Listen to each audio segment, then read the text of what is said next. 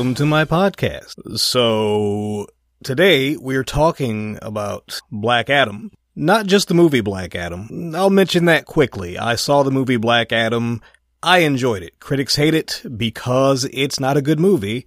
I enjoyed it a lot because it is a spectacle. It's a fun, enjoyable experience. It's not something that I'll revisit time and time again, but I will buy it when it comes out to watch it at least one more time because it's a superhero movie, because it's The Rock, and because it is action-tastic.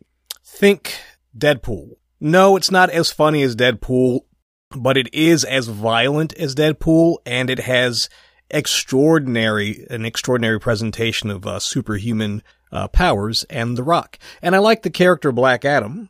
No, the comedy beats are not 100%, which is really noticeable because of that Deadpool comparison.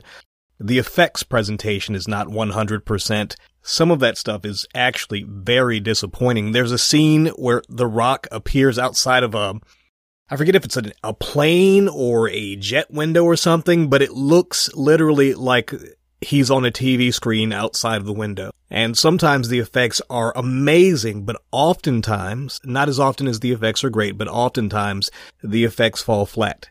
Really pitchy. But who cares? Because it's so much fun. It's so great as just an exciting thrill ride. Now, it's not a master class in the art of cinematic spectacle, like something in the vein of Top Gun Maverick, which is a master class in the art of cinematic spectacle, as well as being a really fun movie. Like I said, Black Adam, not a good movie, but pretty good spectacle. It's a pretty good roller coaster. I really enjoyed Black Adam. Balls to the wall action. If you enjoy balls to the wall action, if you can, as they say, turn your brain off, because there's some stuff in there that would make you think, but it's not well enough done to go see the movie for that purpose. I think The Rock has a winner. Will it make its money back? I don't know. Maybe. But it's worthy.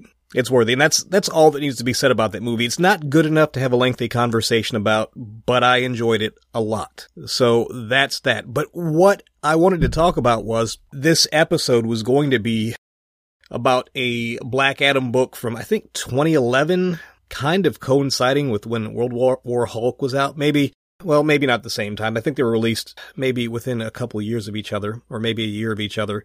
World War III, a DC book, limited series starring Black Adam as he went to war with the world, basically. DC does these events periodically called crisis events, these crisis books, and they've been up and down as far as how good they are in quality, and I really hate the idea of doing summer events repetitively every year to drive book sales. Like, how many major crises can the world have? Like, of course you want conflict, always problems, because that's the narrative that drives these books.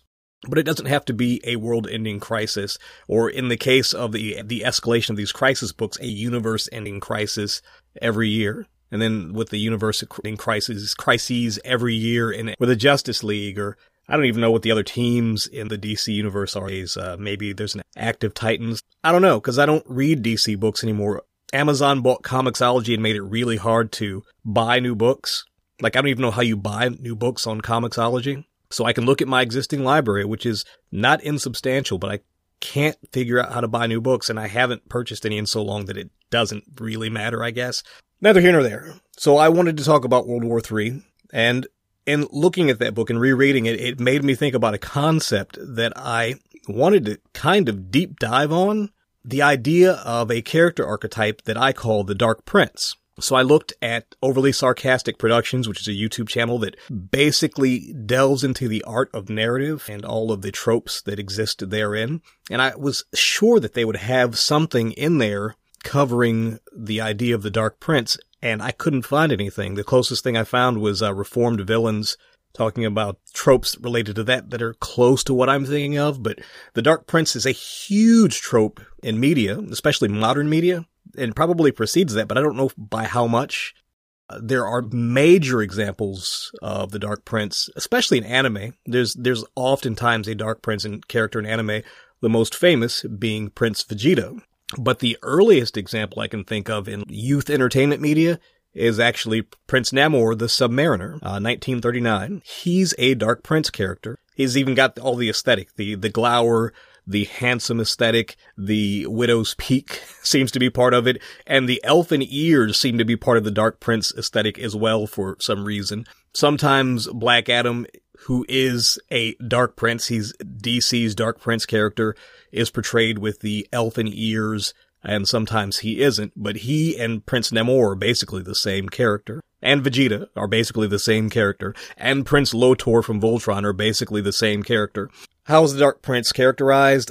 He is magnetic and handsome, but martial and cruel and fascist. But he's driven by honor above all things.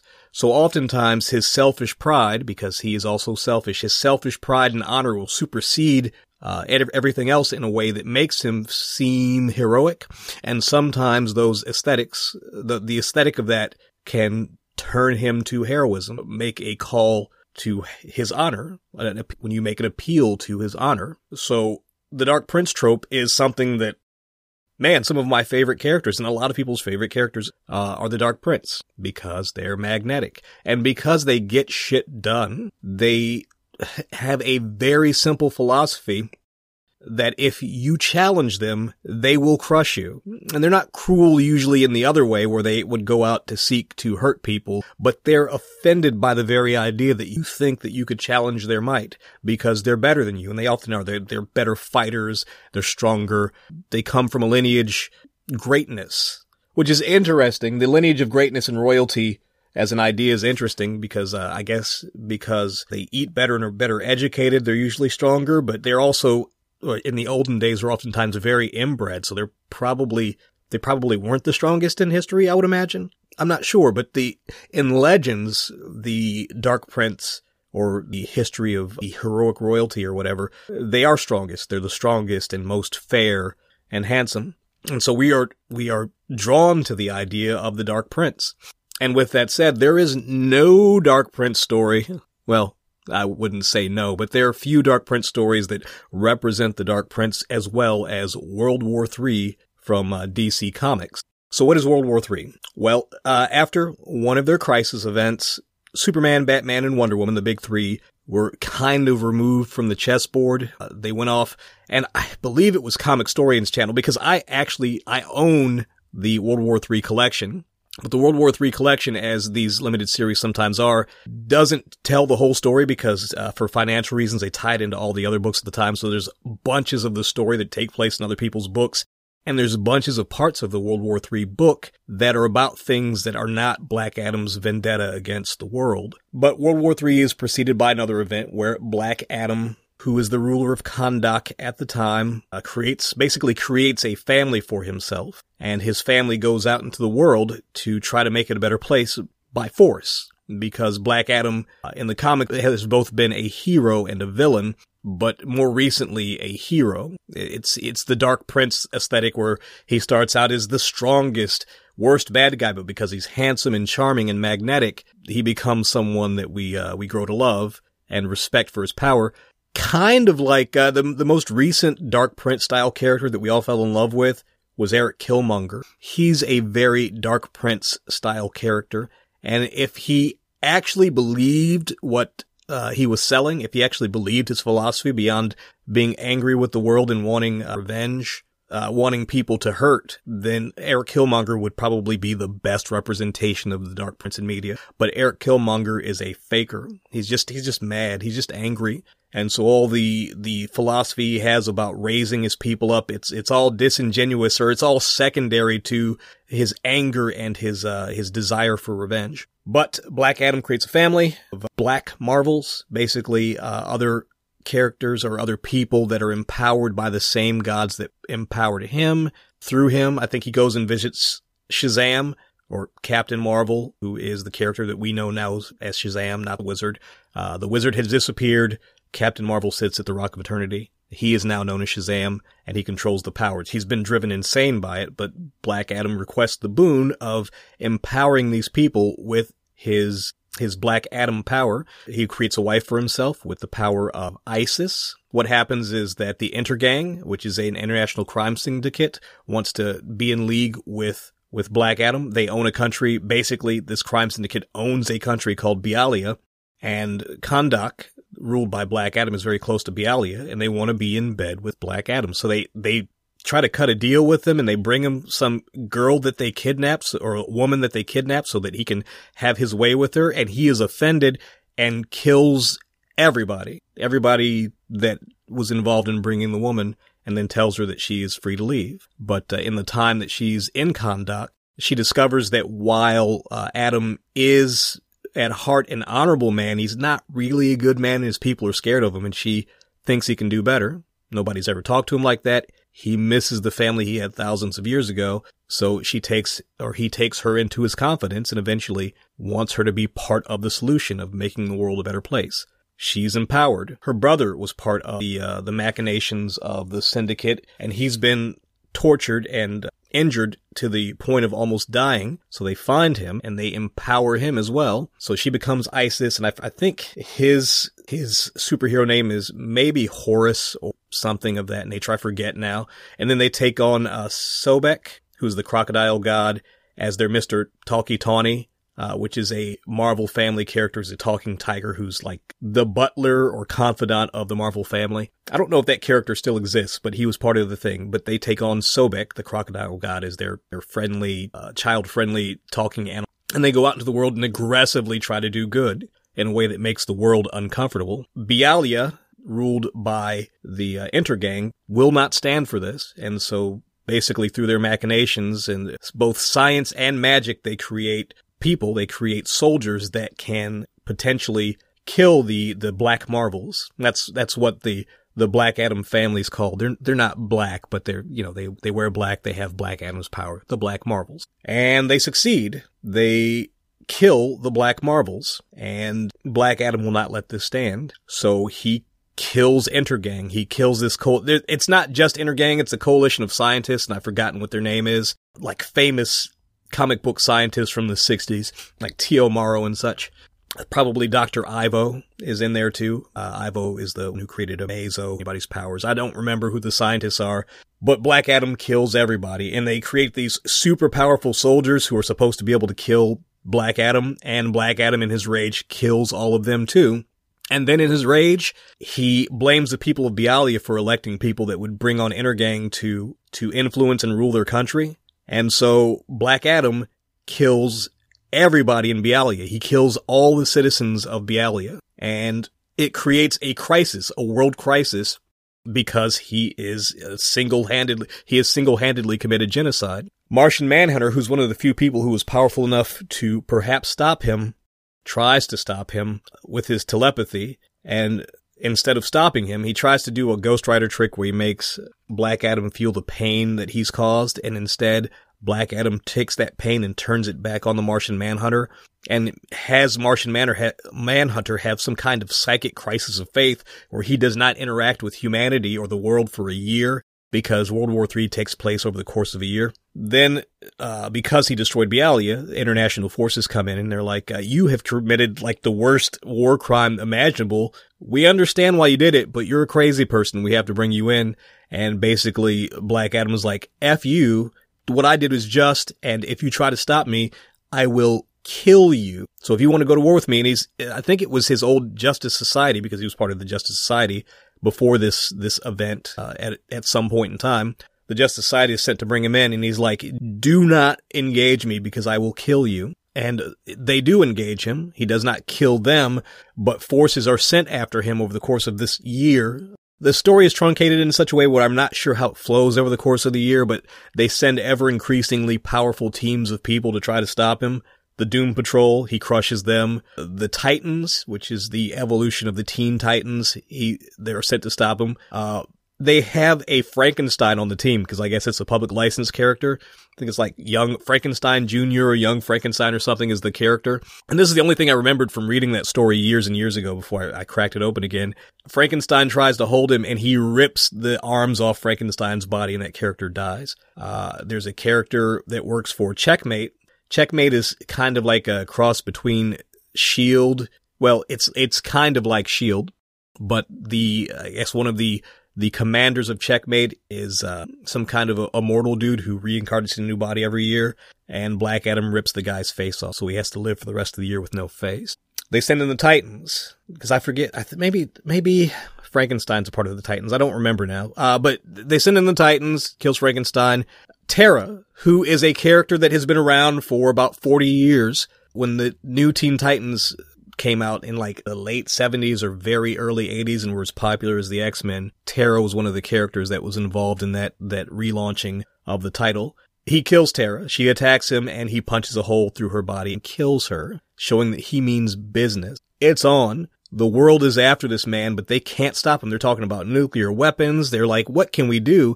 Because it's not that Black Adam is the most powerful character in the world. He is. He's like Superman. So he's, give or take, as strong, as powerful as a Kryptonian. But the thing is that Black Adam will not hold back. And a lot of this, as analysis, comes from Comic Story.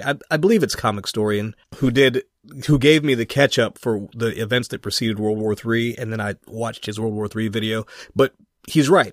Basically, the thing is that Black Adam will not hold back. So even though they're without Superman or Wonder Woman, there are Kryptonians in the world. There is Wonder Girl, who just goes by, God, what is her name? Donna Troy, who basically has the same powers as Wonder Woman. She's there. Supergirl and Power Girl are there, who are both Kryptonians. But they all have trained themselves to hold back, more or less, and Black Adam will not hold back.